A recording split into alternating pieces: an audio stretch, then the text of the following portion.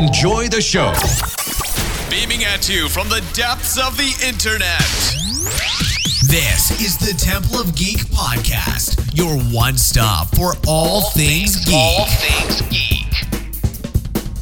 Welcome to the Temple of Geek Podcast. My name is Monica, and I will be your host as we discuss the Disney animated film, Encanto.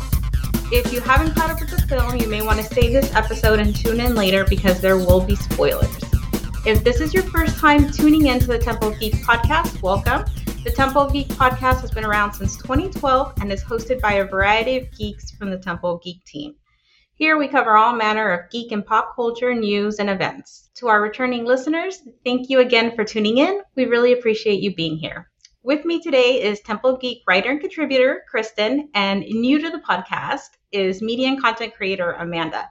Welcome to the podcast. Can you guys please introduce yourself to our listeners and tell them a little bit about you? Hi, my name is Amanda Castrello. I go by Amanda Just Vibin on all media platforms, and I am a content creator, influencer, and I mostly make content about media, commentary, comedy, like a lot of Marvel. I used to do a lot of Star Wars, just kind of whatever's currently going on. And I've been a longtime nerd, and I'm glad to finally be able to talk about what I love and have an audience to talk about what I love with. So it's great. And I'm Kristen Chavez. I am, as Monica said, a writer and contributor here at Temple of Geek.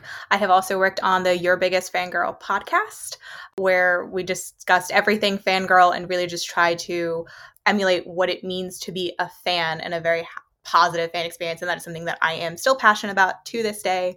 No matter what I'm doing, I feel like I am still a full-time fangirl regardless. So thank you again, Monica, for having me here. Oh my God, I'm so happy to have you here. And for those of you who are new to the podcast, my name is Monica. I'm the editor-in-chief at Temple of Geek. All right, so let's get into it.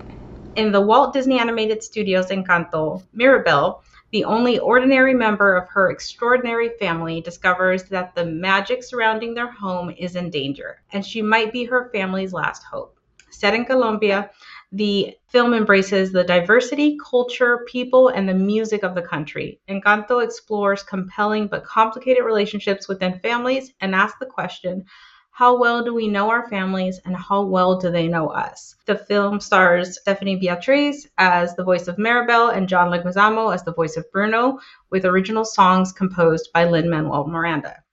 So the first thing I really want to talk about is the popularity of this film. And like I said, I was shocked that this film wasn't as popular when it was released in theaters, but it's getting so much hype now. What do you think it is about the film that is making Encanto such a viral sensation on social media and in homes? So what I think, especially now in like a still current pandemic time, the way we consume media and the way that we interact with media is much different than it was previously. A lot of people are kind of foregoing theater experiences. They're really only going to like the big, like ginormous hype things. So when there is something kind of flying under the radar like Encanto did, it's not going to get as much notoriety, especially when people are trying to save. They're not going out as often. They're not doing stuff as often. And then the actual nature of Encanto in itself, it's a very, like, especially growing up in a Latina household like I did, it's a very Latin-centric story. So it's something that a group of people are going to understand, and then like another vast majority of people are not going to understand. So they're probably going to overlook it in favor of something like maybe Frozen. So something that would be more palatable to them, something that they would understand instantly. So what I think happened with Encanto is especially when I think what the biggest thing that happened is just like TikTok loves a good beat, and the internet loves a good beat, and they love a good sound, and they love something that you can kind of make a mimetic mutation and turn into something else. So what I think happens is that when We Don't Talk About Bruno blew up, that's when the movie blew up, because all of a sudden there were all these videos, all these sounds, all these things that people were talking about. And that one song kind of launched Encanto from kind of being one of those Disney movies that came out and people didn't notice to We Don't Talk About Bruno, no. Like, it happened like that. I think that's so true, because honestly, I think seeing all the references to We Don't Talk About Bruno, Encanto was already on my list of things to watch, but grad school started, new semester, so needed a moment to get my grip. But I think once I started seeing all those posts and everyone's talking about this song where they're not supposed to be talking about someone, I was like, I need to bump this up to the top of my list. Like, this is the first thing that I need to see. And I think that's like a great point that you mentioned with the pandemic in particular. I was reading an article this morning about some of the challenges behind that too. Of course, it came out in, I guess, November, and right around the time when children were able to get their first vaccines or, their second vaccines. So it was a good timing until Omicron hit. So already it was tricky. And I think, Amanda, you made a great point about like, you kind of have to choose which things you're going to see. Of course, with Spider-Man, that was a huge success. Everyone was going kind of regardless, still a success within the pandemic parameters. But I think with that, it's a little unsure of where that's going to be streaming next.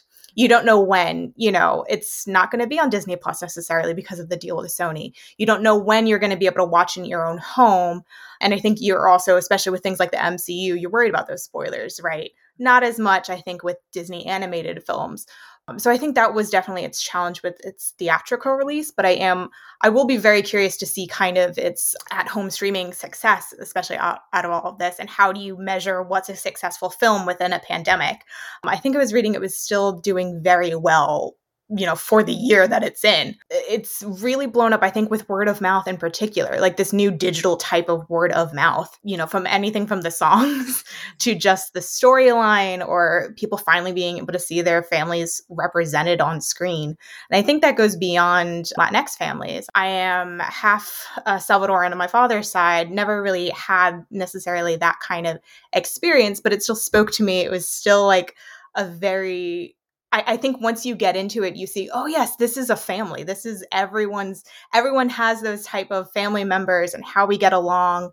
And, I think especially speaks to people with multiple generations under their roof too, which I think Lin-Manuel Miranda or some of the filmmakers had discussed with recent interviews. Of course, this comes when a lot of people are in lockdown and like maybe living with multiple generations that hasn't necessarily happened before. So yeah, I think there are just so many different avenues that you can find some sort of connection with it. But I think, yeah, the hurdle is like that first introduction. What's going to be the thing that pushes you to go see it the first time? Yeah, Kristen, and I think you're right about as far as how well it's doing in the pandemic. So for example, Thanksgiving weekend for Tangled and Moana. Tangled was 56 million at the box office for opening weekend. Moana was 48 million. Coco did about 50 million. Those were all Thanksgiving weekend, films like Encanto that came out. So if you compare Encanto to that, Encanto only did about 12 million opening weekend. So it might be considered a flop, right? But in pandemic times, that's a big deal. Still, it was number one in the box office when it came out, ahead of Ghostbusters Afterlife, which is a major franchise. Like, it's a huge franchise. And it starred Paul Rudd, which is like a big pull right there. So I think you're right. In pandemic terms, it was successful, but it was hit with the not all the kids are vaccinated and the Omicron variant and all that. I think another reason too why it's been, such a viral sensation is because of the ensemble cast, right? Yes, Mirabelle's like the main character, right? But there's so many characters in this movie, right? So many family members, so many like ways to see yourself. So like Amanda, you were saying like people are making all these TikTok videos about, we don't talk about Bruno, but there was also like Surface Pressure from Luisa that was really trending there for a while. And, Dolores obviously was like a huge fan favorite, and so there's all these characters that people are starting to see themselves in or just relate to, even if it's not like a physical representation, right? But it's just like relating to that character. So I think having so many choices versus like Moana is just like Maui and Moana, right? You may enjoy the film, but you may not necessarily like relate to those. But with Encanto, there's so many characters that people can relate to. And so you have a pick, you could be the mom who heals everybody with their home cooking and, there's the people that relate to Abuela, and there's just so many options. So I think that does help. So TikTok has created a space, unlike other platforms, for creating meaningful content. Obviously, it's also a place that creates nightmare content, depending on what side of TikTok you land on. But even still, do you think if other stories with this much representation had come out during the TikTok era, do you think it would have gone as viral as Encanto has, or is Encanto unique in the way it's gone viral? So I do think that Encanto has the uniqueness in the way that it went viral because, again, at the core of TikTok, TikTok loves a good sound. So the catchiness and the versatility and the just overall boppiness of We Don't Talk About Bruno kind of wrote people in who wouldn't have otherwise maybe taken a second look at the movie. And so that kind of was the unifier because I saw people from all backgrounds, like every person was like, no se habla de Bruno. Like it was just like everywhere. It was everywhere. And so I think that's what made it specifically like blow up on TikTok. Now, as far as like the diversity is concerned, like personally, I saw my family in this movie. And I think it kind of finally gave like Latina creators such as myself an opportunity to talk about our experiences and talk about what our lives are like and talk about our family dynamics. So it gave basically just a way to open the door to a discussion to creators who wouldn't have otherwise had an opportunity to talk about things like that. And especially with like Dolores, like I looked at Dolores and I'm like, oh, that's a Latina girl that looks like me. I was just like, I normally when people think about, and I've had this in my own comments before, where people will be like, oh, I thought you were this. I didn't think you were like Latina. And they don't think that Latin people can look different ways. They have this one rigid view of what the Latina community looks like. So when I got like into the creator fund for TikTok and I announced it, a lot of my followers were like, I didn't even know you were Puerto Rican. I just thought you were like half black. And that's what they said. And I'm just like, there's different, like you can be multiple different races within the Latina community and people just genuinely didn't know. Or like I would talk about a Latina character who was black like Miles Morales and they'd be like, whoa, I just thought they were black. And I'm like, no, you can be black. You can be both. Like you can be both. And so when I saw Dolores, I was like, she looks like me. And that just kind of like gave because I'm a grown woman, I'm going to be 25. And I had that moment of like seeing myself for the first time on screen in like this major Disney movie. And yeah, there have been other characters before, but I'm like specifically a Latina girl who looked like me. And I didn't have that growing up. And I was just like, that's me. Like I can look at her and be like, that girl looks like me. And I think that's really important because a lot of people don't have that growing up. A lot of people have to wait until they're in their late teens and early 20s to see themselves represented on screen, to see their families represented on screen in a positive light, and to see their struggles and experiences not sugarcoated, but actually told in a way that is palatable for a younger mind. So I think that on top of the fact that like We Don't Talk About Bruno is just kind of a universal bop to the point that it beat out Let It Go. Right. It just kind of stacked on top of each other to create this phenomenon that was 2 months later than its release. It's become like a real slow burn because there are so many layers to this film that resonate in various different ways. And I think, I mean, I'm sure we've all seen the different like viral stories going around of like a little boy seeing Antonio and being like, he looks like me. And Antonio, if there's one criticism about the film, needed more of him because he's the cutest child Disney has ever animated. I'm sorry. So adorable.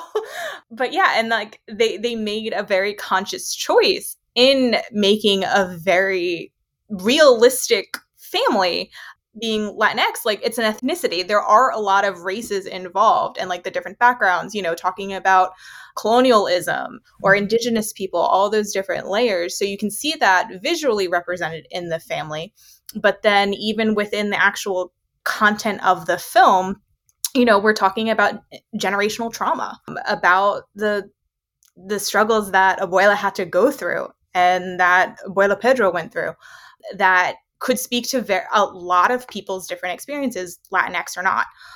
So I think that's something where, because there are so many layers to it, and it is palatable for like a lot of generations too. You know, little kids can see it and kind of relate either to an individual character, but also start getting a little bit of that understanding. I think you see that with the two times that Abuela is telling the story about how they came to Encanto. The very first time you see it when Mirabel is 5, it's okay, here's like a little bit more sanitized version, like just we came here, and that makes sense to a 5-year-old. You're not going to go in too much detail. But then when she finally tells the whole story when Mirabel is older, and so the moment when Abuela is able to tell Mirabel the whole story, a lot more detail about what happened, she is older, she is able to like come to those new decisions and conclusions that I think really adds a layer of like seriousness and I don't know. I think relatability for, adults, teens, anyone that's watching it that is able to like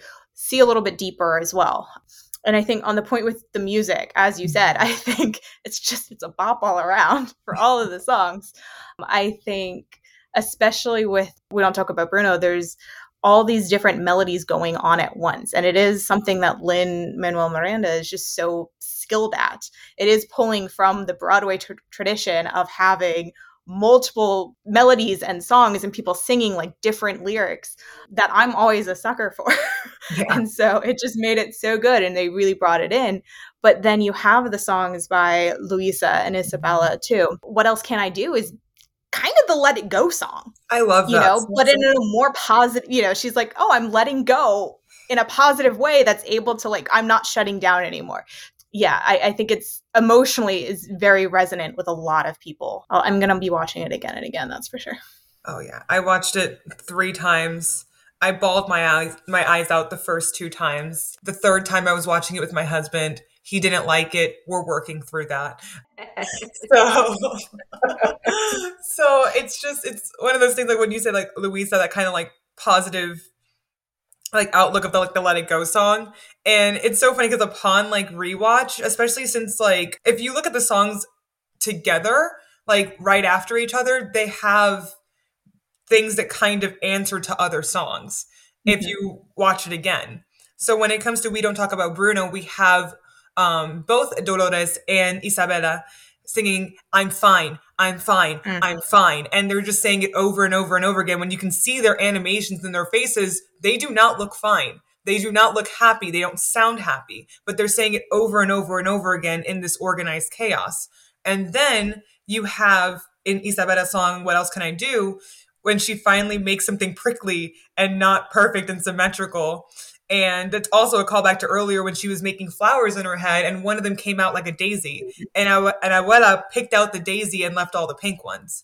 So it was a kind of a little bit of a tidbit earlier to show that she can make other things. She just suppresses it. And then finally she kind of explodes, cactus, and then everything starts getting colorful and crazy and beautiful.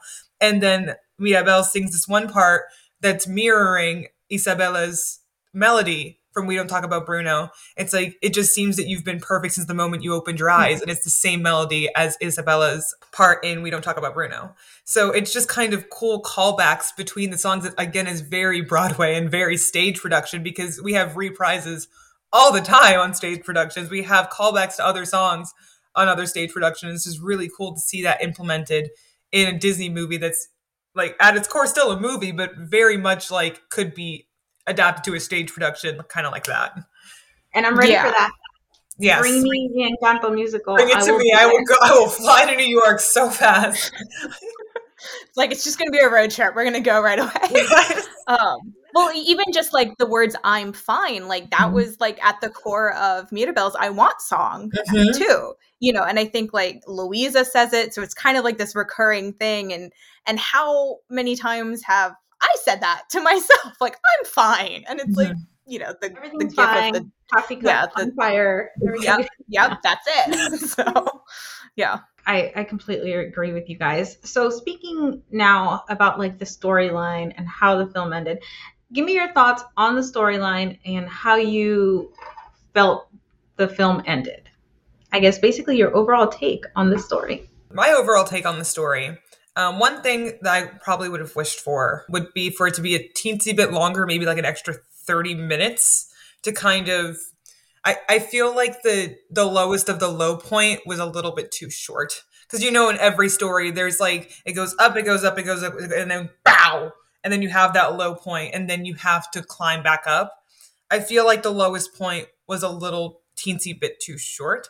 However, it's still told visually and it's still told musically. Because if you listen to the lyrics within the songs, that's the biggest thing about this movie in particular, is that a lot of it is told through song. And while other Disney movies are musicals, they still have long periods between the song parts that are all dialogue. So you can kind of fill in those blanks. But this one is predominantly music.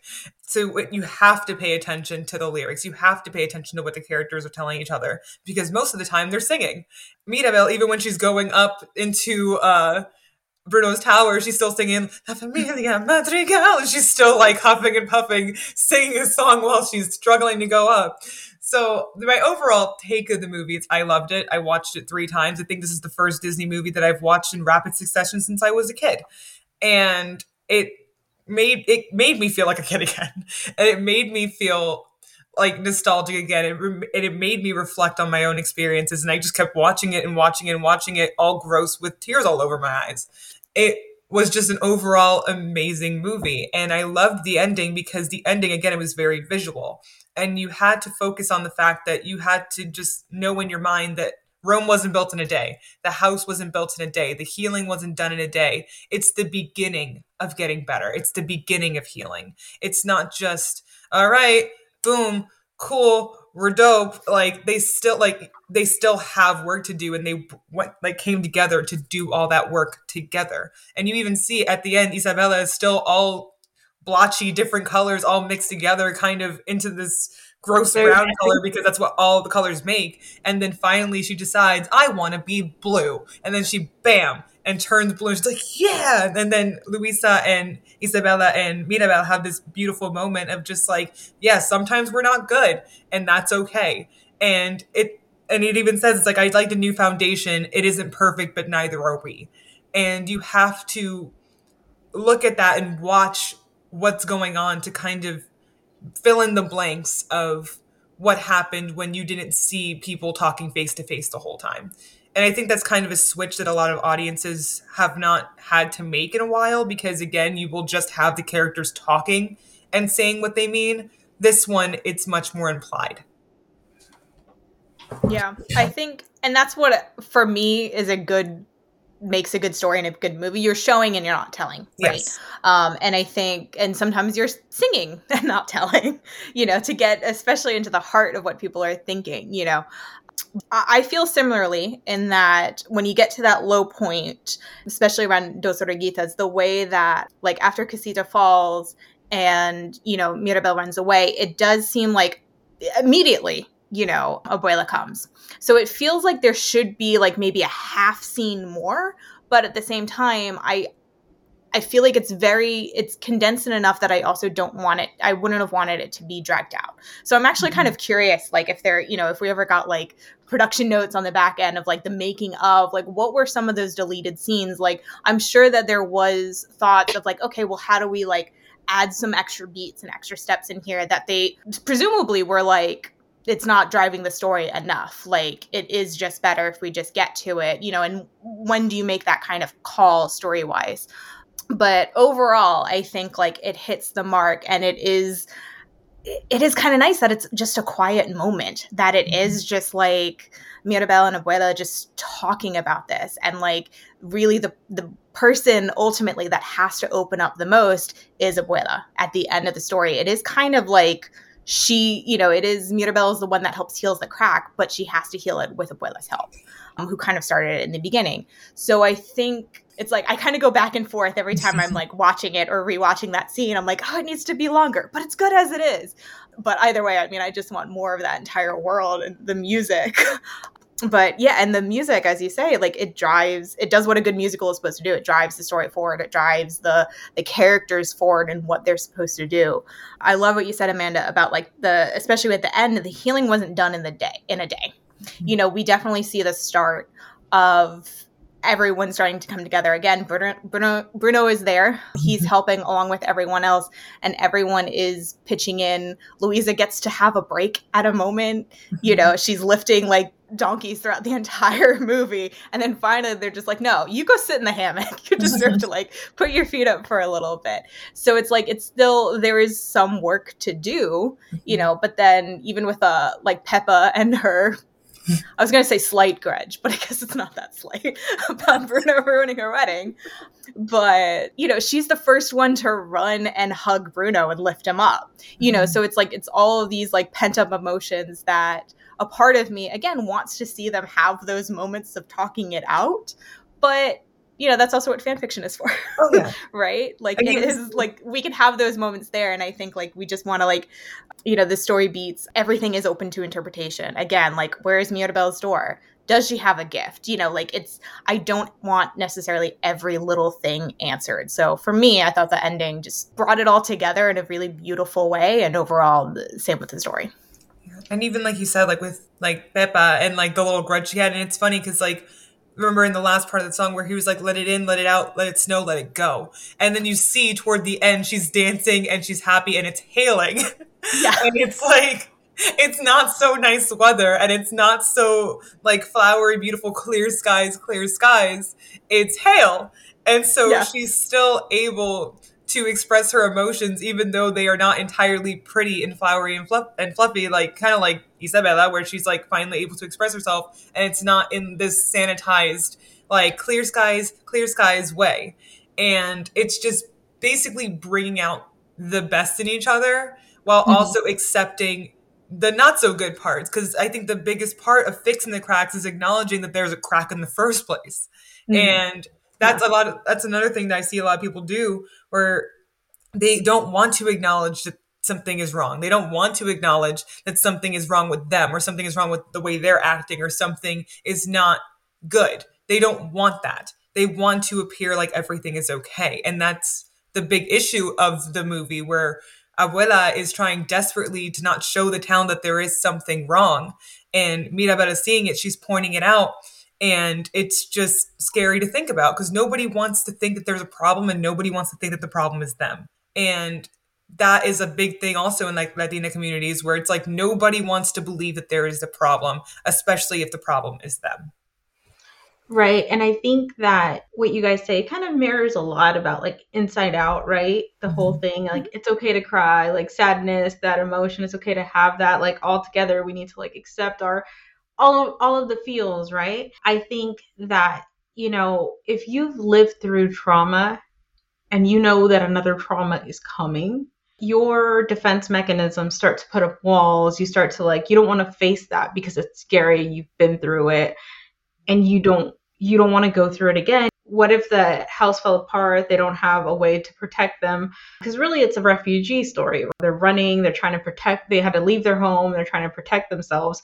So Abuela's, you know, her fear is that she can no longer protect all these people and they will go through the same thing again, you know, and that exhaustion. And maybe you're just trying to put off the inevitable as long as you can. Dramatic experience just to accept that something is wrong. But you have to accept it. Like you said, Amanda, if you don't acknowledge the crack, you cannot repair it. One of the things that I really loved about the story is the community feel, because the Madrigal family was all about supporting their community and the people around them. And at the end of the film, the community comes back and says, we have you. You had our backs. We have your backs, right? Mm-hmm. So in a sense, I would have been okay with them have never getting their powers back, right? Mm-hmm. Like, I would have been okay with the story ending in a way where it was the community that was the true gift. It was the community that, like, you know, save these magical people, and that together, with powers or without, you were enough, and, you know, the community would stand by you and would accept you, and they would all still be together and they would get through it together. I love the way the film ended, but that's another take I would have also been really happy with, because I did like the idea of just like, you don't need your powers. We can still love you for who you are. But I know that these magical characters are based in realism, and they're based on, like our personalities. Like, for example, is it Camilo? Camilo, yeah. He, in the production notes, I noticed that they said that he represented the teenager who, doesn't really know where they fit, who's going through phases, who's one day into this, next day into that, and is just trying to figure out who they are. So I get that their powers are supposed to reflect that, which I think is really great. But I think I would have been okay with the film ending either way. Mm-hmm. But other than that, like, I did love the fact that we could see so many stories in one film. Mm-hmm. Because you have, Dolores' story of like that unrequited love.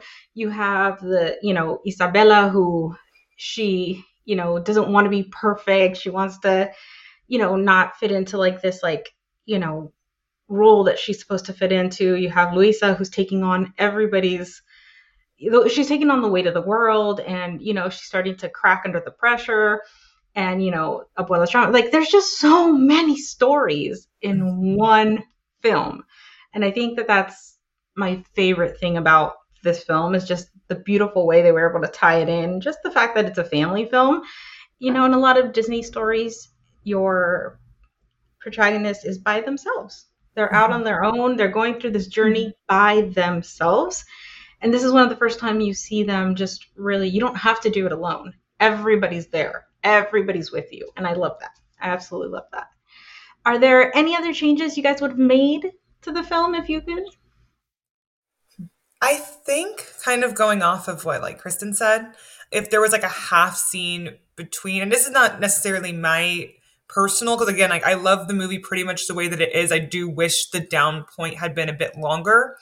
And to kind of fix that, like kind of going off of what Kristen said, maybe like a half scene more. Because again, like you said, most of the time, the protagonist in Disney movies are alone.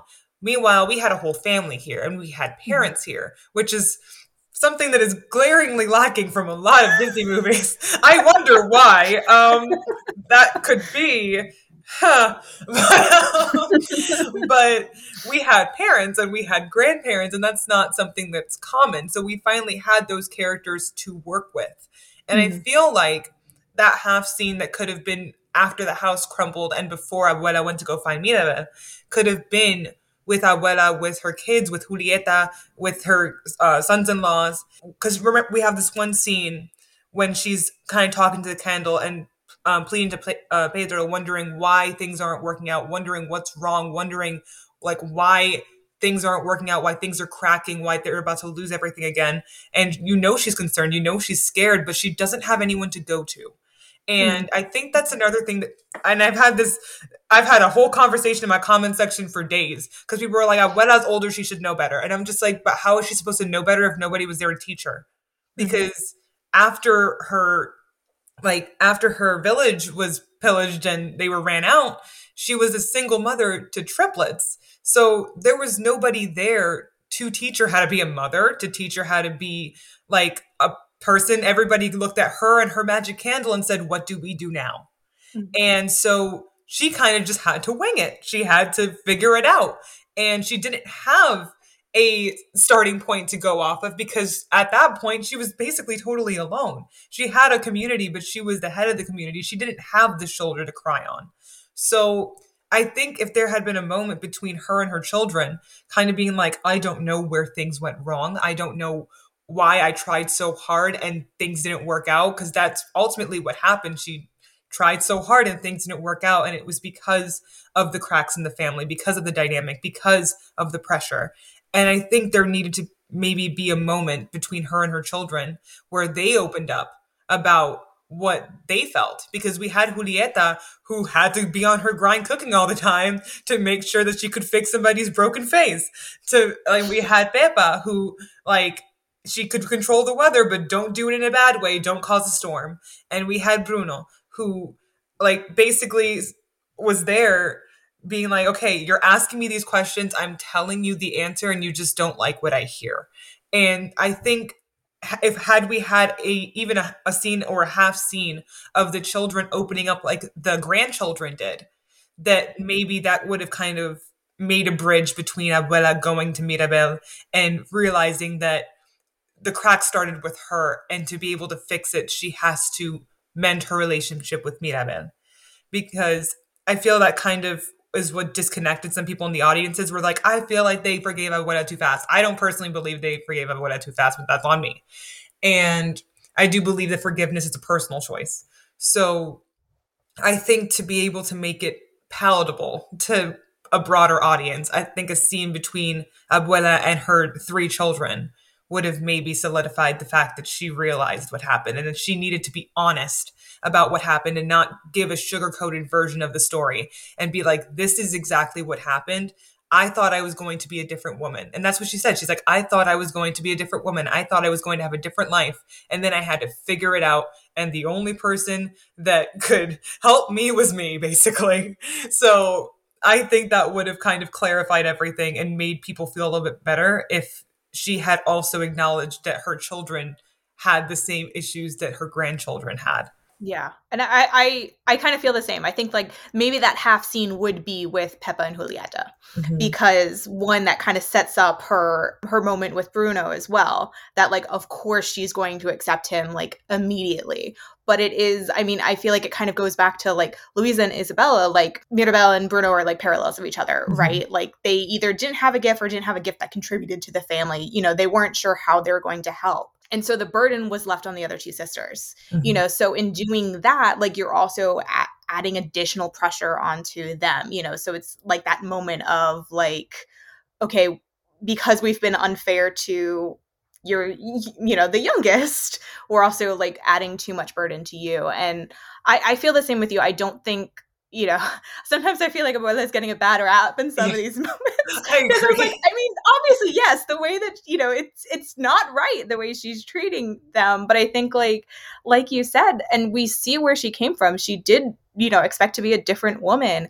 And just the tragedy that, again, all of the pressure was put on her. It was her husband's sacrifice that kind of saved the entire community.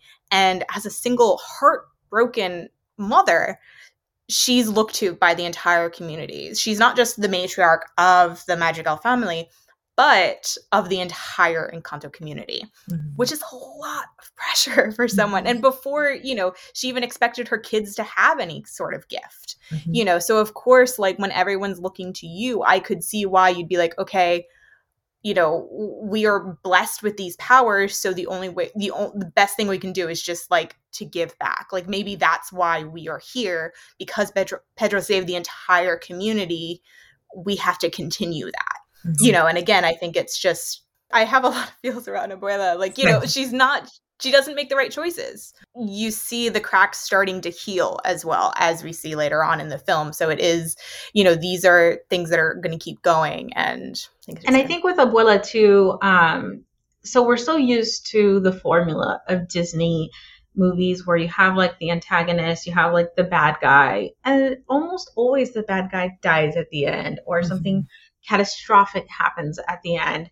And it teaches that, oh, if you do bad things will happen to you, so don't do the bad things. But there's not a lot of gray area, right? So Abuela is definitely a gray area character, because she's not the villain in this story. She's just someone who made some bad choices, but she wasn't trying to make those bad choices. I think you did a TikTok about this, Amanda, about you Several. compare her to the mother in Entangled. You know, she didn't have these like bad intentions, and I think that Disney formula makes it harder for people who aren't paying attention to like the nuances and the little like subtle things to kind of like swallow. They're just like, oh, well, there's no consequence, but they're not paying attention to like all the consequence that was suffering.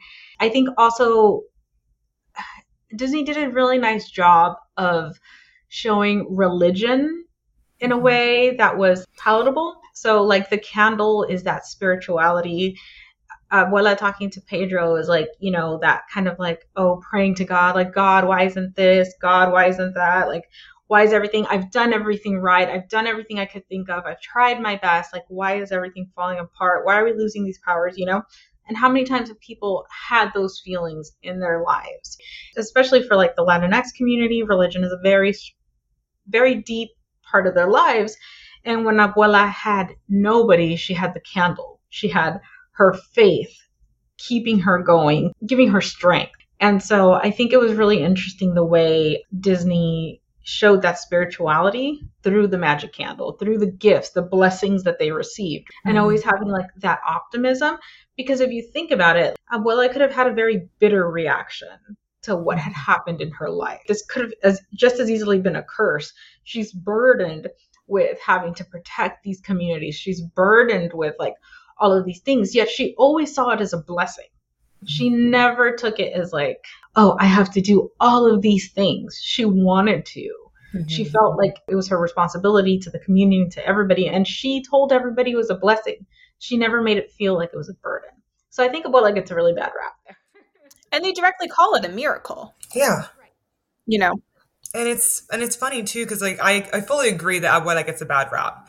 And it's one of those things where I had an abuela figure in my life, but my abuelita wasn't the abuela, if that makes any sense. Like, I had an abuela, they were not necessarily abuela, you know? Yeah. So I've had figures in my life who have gone through awful, awful things. I've had like family members who have done not so great things. And again, this is a very, I know every like family from any background can have these experiences, but particularly in a Latina household, a lot of things where it's just like, don't let people see you cry. Don't let people see like your vulnerability. Don't let people think that they can step on you. That was the biggest thing in my house. Don't let people think they can step on you. And don't let people think that you are vulnerable. Don't let people think that they can take anything from you. And that is passed down from generations, even if you didn't necessarily have to run away from anything, because my grandparents on both sides are Puerto Rican, and they moved to New York in the 50s. And my daddy was born in Puerto Rico, but he was a baby when they brought him over. So there are a bunch of New Yorkers in my family. Just you throw a rock, you hit a New Yorker. But and so I grew up in the States, but I also grew up in a family who had this mindset passed down from generation to generation of like, you have to be the strong one. You are strong. Don't let people think you're weak. You cannot be weak. And that comes from a place of protection. That comes from a place of not knowing where you could end up, not knowing what someone could do to you, not knowing what could happen to you if you were seen as weak. And I don't think a lot of people quite get that if they haven't grown up in that kind of household, because they think this person said a mean thing to me, so they must hate me. And I think it's because I went to therapy. I think it's because I just kind of worked it out. But like, it's like, hallelujah for therapy. But you have to kind of also look at the nuances. It's like, are they a bad person or did they do a bad thing? You know? And I think that's kind of the case of Abuela, where it's like, I say it over and over because people like to get it twisted. They like to say if you have any nuances to something that you're an apologist to whatever. And I said it multiple times. I was like, Abuela wasn't right. Abuela did bad things. And Abuela said bad things. She's not the villain. Because there's a difference between a villain and an antagonist. And there's a difference between an antagonist and a bad person. And I could look at the nuances of her character and be like, yes, I've experienced an abuela. And it's also a personal choice to forgive. No one forced Mirabel to accept abuela into her life. Nobody forced Mirabel to be like, you know what, this is fine. Because you know what, she acknowledged it wasn't fine and they worked to change it. That's the biggest thing. People keep saying, oh, if you say abuela isn't the villain, then you are erasing people's trauma. You're just dismissing people's trauma. And I'm like, coming from a person who has experienced trauma myself, that's kind of a very black and white way to think about it. Because acknowledging that someone has nuances to why they act the way they act, and acknowledging that someone may not be a bad person just because they did bad things, doesn't mean that me, myself, a person behind a screen is erasing your trauma and your experience. That's not what that means. It means that not every situation is the same. And it means that not every person is the same, and not every person's reaction is the same. And Mirabel choosing to stay with her family and accept them and have them accept her, because she didn't stay with them having them not accept her. That's the thing. That's the thing that people miss. She didn't forgive Abuelita and still have Abuelita treating her that way, because that would have been dismissing it. That would have been, okay, Abuela's still treating her poorly, and she's going to accept it. She didn't accept it. And that's the biggest thing that people are ignoring. Mirabel did not accept Abuela's treatment of her. She worked to change it. She showed Abuela, this isn't right. This is how you're treating me, and this is why the miracle is dying.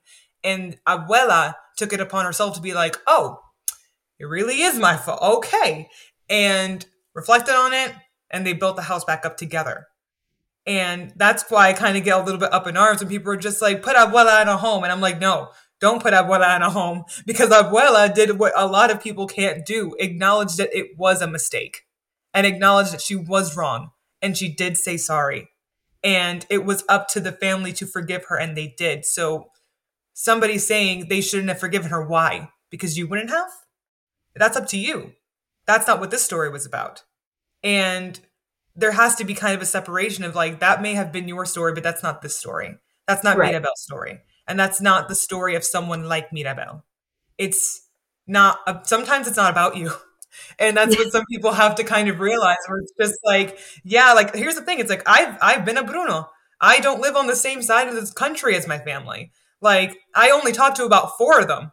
And guess what? They're the ones who made the effort to talk to me. And that's what people don't get, where it's like, I've been a Bruno and I have a Hispanic family. So there's a lot of people and I only talk to like 4.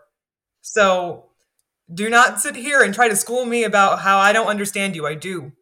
And it's just, you have to kind of look at it from outside of yourself. And also remember that it's a Disney movie, and Right. they are going to try to make these difficult topics palatable to children. Why would you end this in a horrible way? If you want misery, go watch HBO.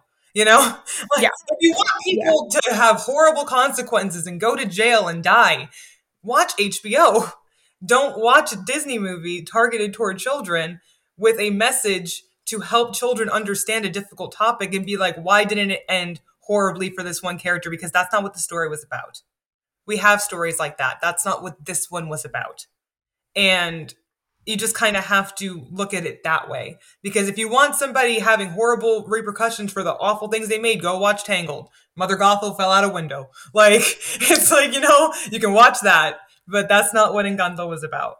So my first run of watching Encanto, the whole time I thought, is Maribel a therapist? Like, is that Yeah. what her role is? My sister is a therapist. I'm very lucky in the sense that at a moment's notice, I can get some quick therapy that I might need, because I could just text my sister and be like, blah, blah, blah, blah, blah, and she'll like work it through with me. And so when I was watching Encanto, the whole time I kept thinking, I feel like Maribel's like my sister. She's like the one kind of like trying to figure out what's going on, but why are people this way? But why is this happening? But why that? And not judging, just kind of trying to figure it out. So like Bruno, to me, when I saw him, I was like, oh, he's like the family scapegoat. He was saying things and people didn't like it. And he felt that like, oh, they don't like me, so I'm just going to go away. That doesn't make me love you any less. He's over there fixing the house and everything, you know? But he was kind of like the family scapegoat. He brought all of their problems to light, or like uncomfortable things to light. And so people didn't want to hear that. But Maribel is more like the therapist. Like, no, we have to work through this. Like, why don't you want to hear this? What's going on? And so the whole time I kept thinking, I feel like Maribel's just like, her gift is like being a therapist, kind of getting everybody to heal. You see that within her room and within her costuming, because even though we don't see her actually sewing anything, we know that she's a seamstress, because she has a sewing machine in her room. She made Antonio his little stuffed animal, and it was so cute because then he ended up getting an actual real life version of that stuffed animal. So it's kind of like Mirabel, in a weird way, is kind of like a manifester. Like, she can make things and craft things into existence. And you see all over her dress, she has something from everyone in her family, right down to her glasses being green for Bruno. Yeah. Yeah. Outside of Bruno, she's the only one that wears green. Yeah, she has the green frames for Bruno. She has the flowers on her dress for Isabella. She has an embroidery for every single one of her family members all along her dress. And yeah, it's beautiful. Like, if you look at The it, attention to detail in like the costuming alone is just and amazing. It's because, and you see it, and you even in her song, she's like, I can mend what's broken. So she is kind of like that therapist, and she has that mending creation ability. Because you see, I even said it where it's just like she made Antonio his little stuffed animal, and lo and behold, he gets a big giant live version of that stuffed animal, and so she can create. So damn good. It is so good. It's great. And she can create, she can make, she can mend. And that is kind of like the nature of a seamstress, where people have patterns, and she has patterns, and she can put them together. And she has all of these things that she can put together and sew together and seam together. And that's what she is to her family. She is the seamstress. She puts them all together. And then it's kind of at the end solidified where she's in the middle and the door is centered around her. So I don't think that her power necessarily is a quite literal one of something tangible to be able to be seen.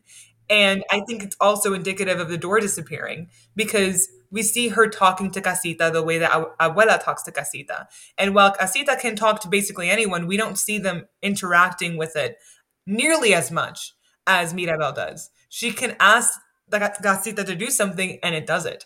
And so she's kind of like the heartbeat of that family. And it is implied that once Abuela has passed, she will be the matriarch, and she will be the glue that keeps them together. Because that's what matriarchs are for a lot of families. That's what abuelas are. That's what my abuelita was. She was the glue. And so at the end of the day, Mirabel is going to be the glue. And that's what she was through the entirety of the movie, because she goes around to all these individual characters and figures out what's going on with them, figures out what's going on with Luisa, what's going on with Isabela, what's going on with Dolores, being like, what are you hearing? What's going on? And kind of piecing together all those pieces and creating the picture. And you even see her like piecing together Bruno's vision. She always pieces things together. So it's such awesome visual storytelling to show that she is literally the maker, the creator, the manifester of things. And it's beautiful. Like Encanto is such a dang good movie. I'm like, even talking about it, I'm like, oh, it's so good. It's so good. And I think and it goes back to like your concept of like the healing's not, the healing will still be ongoing, because like when you have like a rip in your shirt and you sew it up, like it doesn't mean that rip isn't still there. It's still there, but then maybe you could like add some embroidery on top of it. Yeah. Maybe you can like turn it into something new. And that's, I think, speaks to Mirabel. And I love that. Yes, we do see that she's a maker. She's a, seamstress. She embroiders. That they don't need to tell us that. It's all in the details, and it's, paralleled in the actions that she takes. So everything you said, perfection. This movie's so good, you guys. It's so good. I'm not over it. I need to watch it again. I just watched it yesterday, so I'm supposed to do round 3 now. I watched it a few days ago, and I'm just like, husband goes to work, watches Encanto for the how many time? Going on, because we don't have too much time, I do want to talk about favorite songs. So we don't talk about Bruno. Currently, as of right now, number 4 on the top 100s, which is huge. Do you have any favorite songs, and why or why not? I think Kristen, you should answer this first. I want to know what your favorite is. I have a feeling. Is it bad that I'm already guessing what my Spotify Wrapped is going to be?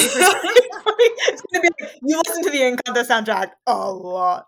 I feel like I have been re-listening to, like, we don't talk about Bruno because, again, it's just so good. There's so many layers that it's like, well, I sung along with Camila this time, so for the next round, I'm going to have to sing along with Isabella. Like, Waiting on a Miracle is just such a beautiful I want song. And it's like that first acknowledgement of, Mirabella's not fine. And then Dos Oreguitas, like, I kind of can't listen to the English one, if only because like my Spanish is terrible. So it's a lot harder for me to like understand it in Spanish. So it's like, I can make it through the Spanish one. If I understand the words, I'm not going to be able to get through without crying. So there's not a bad song on that soundtrack. And then even just the score itself, just beautiful and fantastic. And I think the way that like Lynn's songs and the instrumental play with each other, it's pretty seamless. So yeah, I copped out. I'm not really giving an answer. The whole thing's a bop. Just all of it. I think other than We Don't Talk About Bruno, and I'm so glad you pointed out, I sang to Camilo's part this song, so I'm going to sing to Isabella. That's exactly how I listen to the song. I'll listen to it back to back just to sing along to the different characters.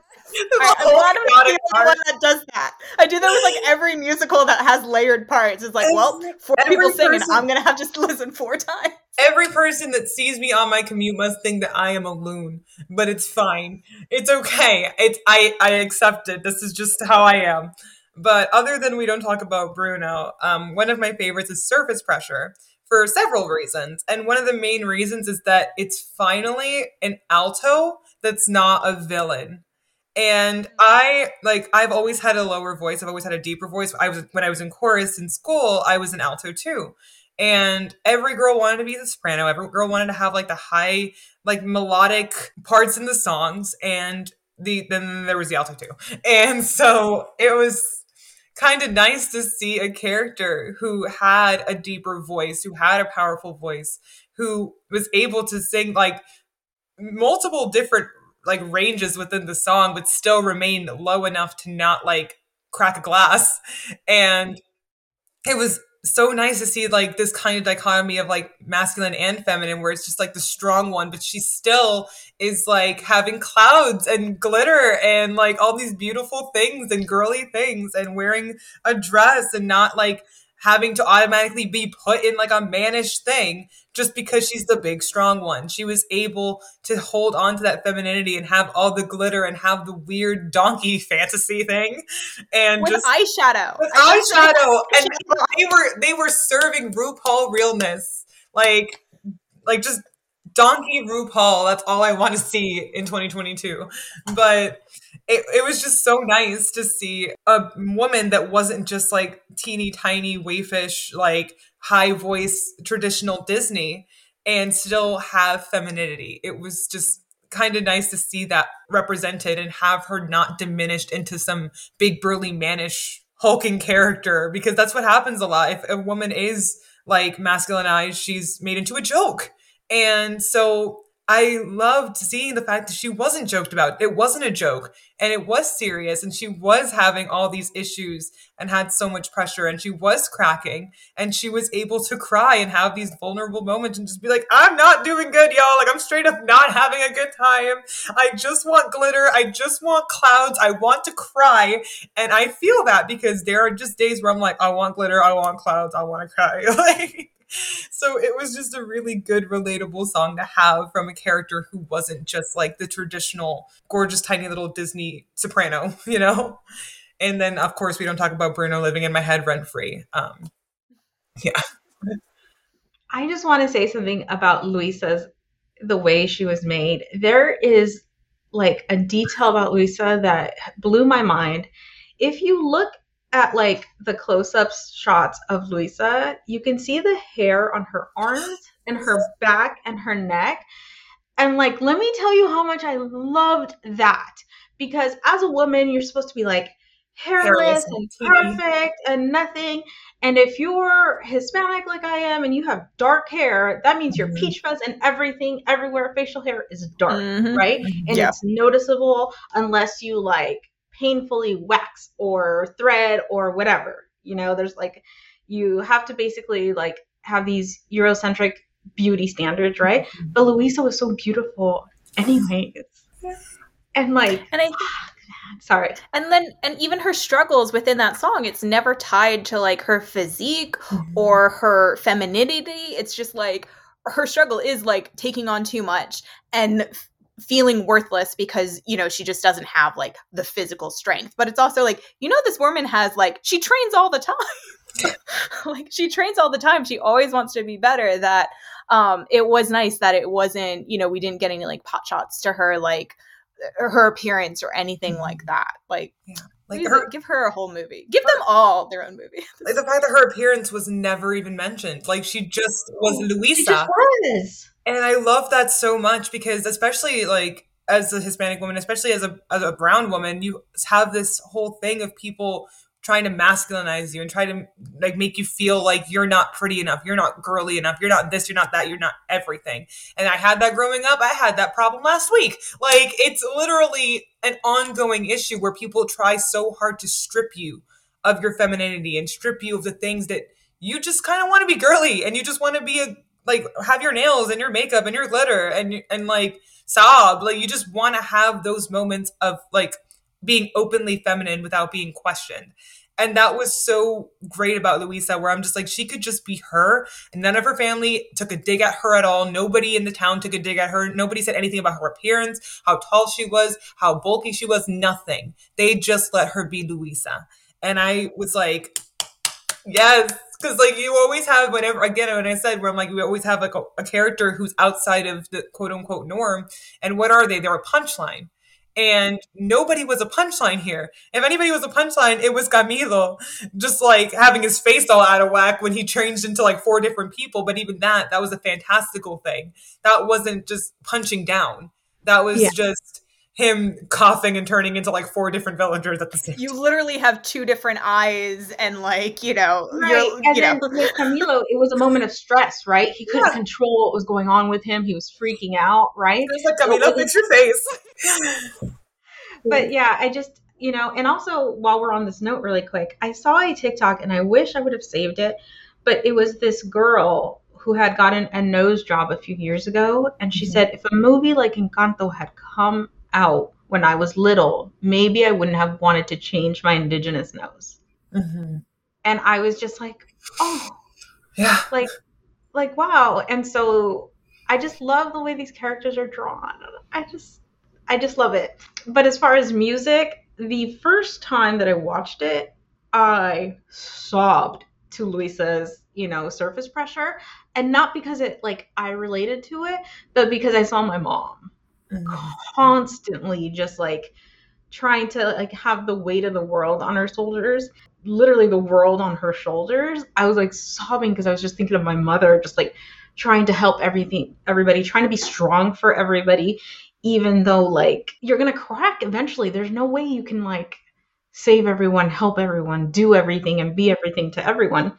And so I was sobbing through that one. But I think that my favorite song is We Don't Talk About Bruno, mainly because of all the people that are in it and all the parts and everybody that's singing it. It's so fun. And like you guys said, like you can watch it every time and just follow one character, and it's just, it's so much fun. And I am like, I cannot wait for the live action version of that, because I need that, whether it's a musical or a live action movie or whatever. I just need to see that played out because I think it's beautiful. Dos Oruguitas, I hate it because I cry and I just hate it. I cannot listen to that song. I listened to once, and every time I have rewatched Encanto, I skip that part because I can't. Like, I don't know what it is. It was just it hit too hard for me. Maybe now I've seen the movie so many times, but I keep skipping that part because I think I'm just like a little traumatized by it. Because even though I think Disney did a very beautiful job of telling a very scary and like traumatic thing, like showing it on screen so that kids can understand it, if you and your family have lived through something like that, it's hard to even watch the Disney sugar-coated version of that. So Dos Oruguitas, like, it's beautiful, but I hate it. Because, like, I'm like, oh, no, I can't. Like, I can't. And so I think that is just the power of Lin-Manuel Miranda's writing, is that he is just like, he can just hit emotions everywhere. I know we've said it, the whole soundtrack is a bop, but I really loved We Don't Talk About Bruno, mainly because I'm a sucker for an ensemble cast, and that song just hits, everybody's in it, and I love that. And just to kind of springboard off of Dos Oruguitas, several parts of that song, same thing, where it's like it came up on my playlist, and I was just like, I'm not prepared to cry right now. I just had to. I'm just like, I'm not prepared for this right now, because like that whole scene, especially the one that hits the hardest, it's like etched into my brain, is just her after everything's happened, after she's in her new house, and no one else is around her, and she's on the floor holding all of her babies. and she's just like looking down at them, and her she's just glazed over. And that scene is kind of the scene where I'm just like, if you look at that and you can't think, I don't want to get misty eyed. I did my makeup for this so that this wouldn't happen. And I'm like, if you can't look at that woman, that young woman, sitting by herself on the floor after the worst thing in her life has happened to her, holding these 3 innocent babies who didn't even know what happened. And nobody else is around her. Nobody's around the house. Nobody's in the house. Nobody's cooking for her, cleaning for her, doing anything. She's on the floor by herself.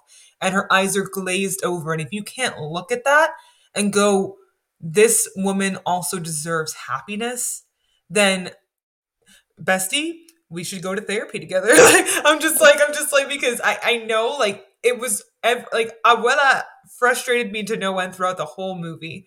And I was frustrated as well. I had my moments as well. And then I saw that and I was just like, this is what that movie's about. And it kind of just hit, like, I was literally on my floor. It was Christmas. It was Christmas Eve. I was on my floor on Christmas Eve, and I was like sick with the Rona, and I'm just like, ugh! And like everything was like down my face, and it was disgusting, and nobody should have seen me like that. And I just kind of had that and the song itself where it's just like these caterpillars have to turn into butterflies, and they have to change, and they have to separate to come back together again. And that's what this whole movie is about. It's about change. It's about transition. It's about like letting go of the past and moving into the future and doing things better the next time. And overall, that's what this movie is about. And the people who just like went over their head and they're like, put up what in a home. I'm like, you missed the whole point. I'm so sorry. I know everybody has. I know everyone has their opinions, but you're entitled to your wrong opinion, homie. Like this is the one time where I'm just we saw 2 different movies. I was just like, we didn't see the same movie, homie. You gotta watch it again. So like, and I get that art is subjective, right? Yeah. So like people see what they want to see. And I think, talking back, on Luisa, for example, there's a lot, and even, with Isabella, there's a lot of people, saying like, oh, she represents like trans, or she represents, and Isabella represents, LGBTQ community. And I get, like, I didn't see it that way, but I get why people felt that way. But also I think it speaks to the fact that we're all looking for representation, right? We're all looking for like to see ourselves in a Disney film somehow, in some way. And I think that this film did such a good job of being able to like portray so many different people. And I think that it also speaks to that there's still so many people who don't have their representation, and hopefully them voicing these opinions will like, oh, well, I think it's this, I think it's that, might spark something at Disney where maybe they will get a film like that. That's, specifically concrete for them or for anybody. Yeah. But yeah, I just think that maybe, this is like a really good step in that direction to get more representation, in all kinds of ways, and I think that the way people react to it just shows how desperately we want to see ourselves in stories like this. Mm-hmm. For sure. Well said. And I fully agree. Like I'm a queer Latina. I'm a bisexual Latina. So like I understand where they could find the parallels. But at the end of the day, I watch a lot of things, and I'm a big, massive nerd, and I love tropes, and I love like breaking down why stories are the way they are and why characters are the way they are. And again, it's kind of a separation of yourself and your story versus somebody else and somebody else's story. So watching this, I'm like, I knew this was about family. I knew this was about generational trauma. I knew that while you can have these headcanons, while you can see yourself sometimes at its core, the story isn't about that. And like, even like for me, I'm just like, yeah, no, I can totally see why you would think Isabella is a lesbian. That's perfectly cool. And I could totally, and there's just a lot of nuances as to why sometimes it's not like that either.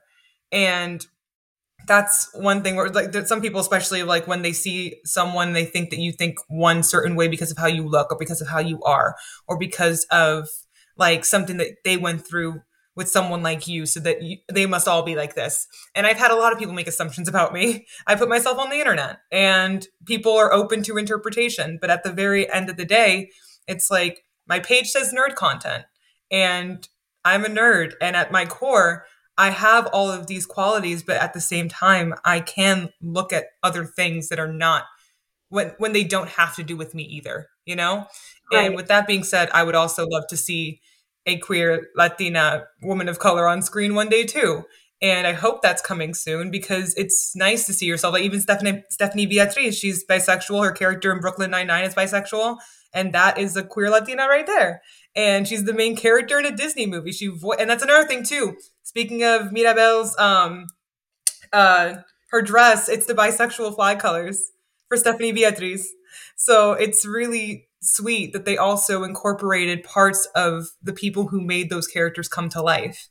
And it's just also just indicative that we are in a step in the right direction. And is it going to be perfect? No.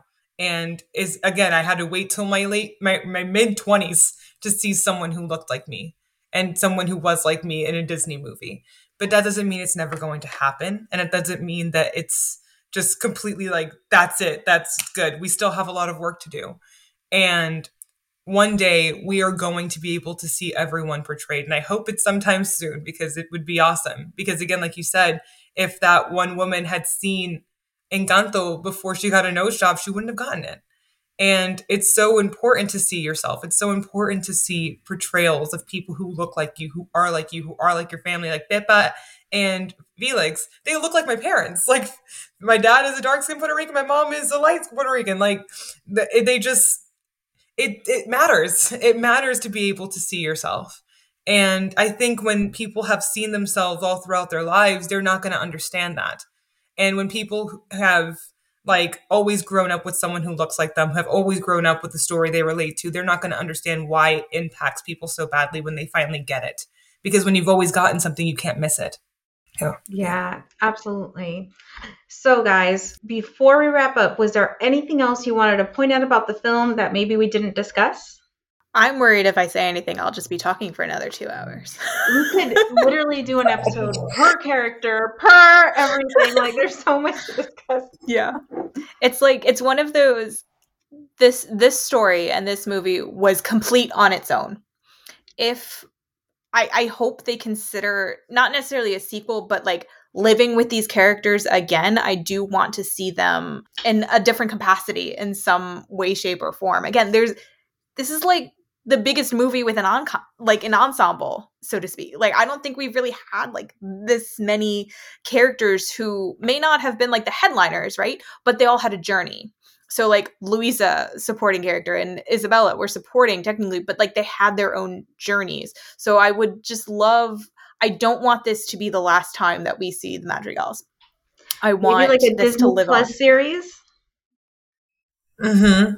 That'd be great. Or like a day with Tio Bruno. Just give me that. Like everybody's like hanging out with Tio Bruno one day. I don't know. That's all. Just give me more. I mean, Olaf, also I don't want like spin-off shows. Maybe just like little specials here and there. Give me a little something.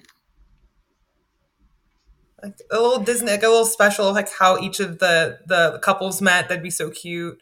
Like just kind of like seeing a little peek into their lives would be amazing. Like again, like you said, like Olaf had like 11, like just little. I'm pretty sure it wasn't 11, but it felt like 11. Just little mini shorts that started before movies or like were on Disney Plus. So I'm just like, you know what? It'd be nice to just have like a couple of little like 20-minute long, cute short snippets. Yeah, I'd be happy with that. All right, guys. Well, where can people find you on social media? So I'm on TikTok. I'm Amanda Just Vibin' on TikTok, Instagram, Twitter. I do want to post on YouTube more. I'm just Amanda Castrollo there, but I haven't posted in a hot second. But yeah, if you ever want to just find me, type in Amanda Just Vibin', I'll pop up somewhere. And I'm on Twitter and Instagram at Kriavez, which is Kriavez. All right. This is going to wrap up this episode of the Temple of Geek podcast. We want to thank everyone who tuned in today, and especially our guests, Amanda and Kristen. Thank you so much for being here with us today. If you guys have any questions or comments, feel free to hit us up on Facebook or Twitter by using the handle at Temple of Geek. If you want to check out some of our other episodes or shows, why don't you head on over to Temple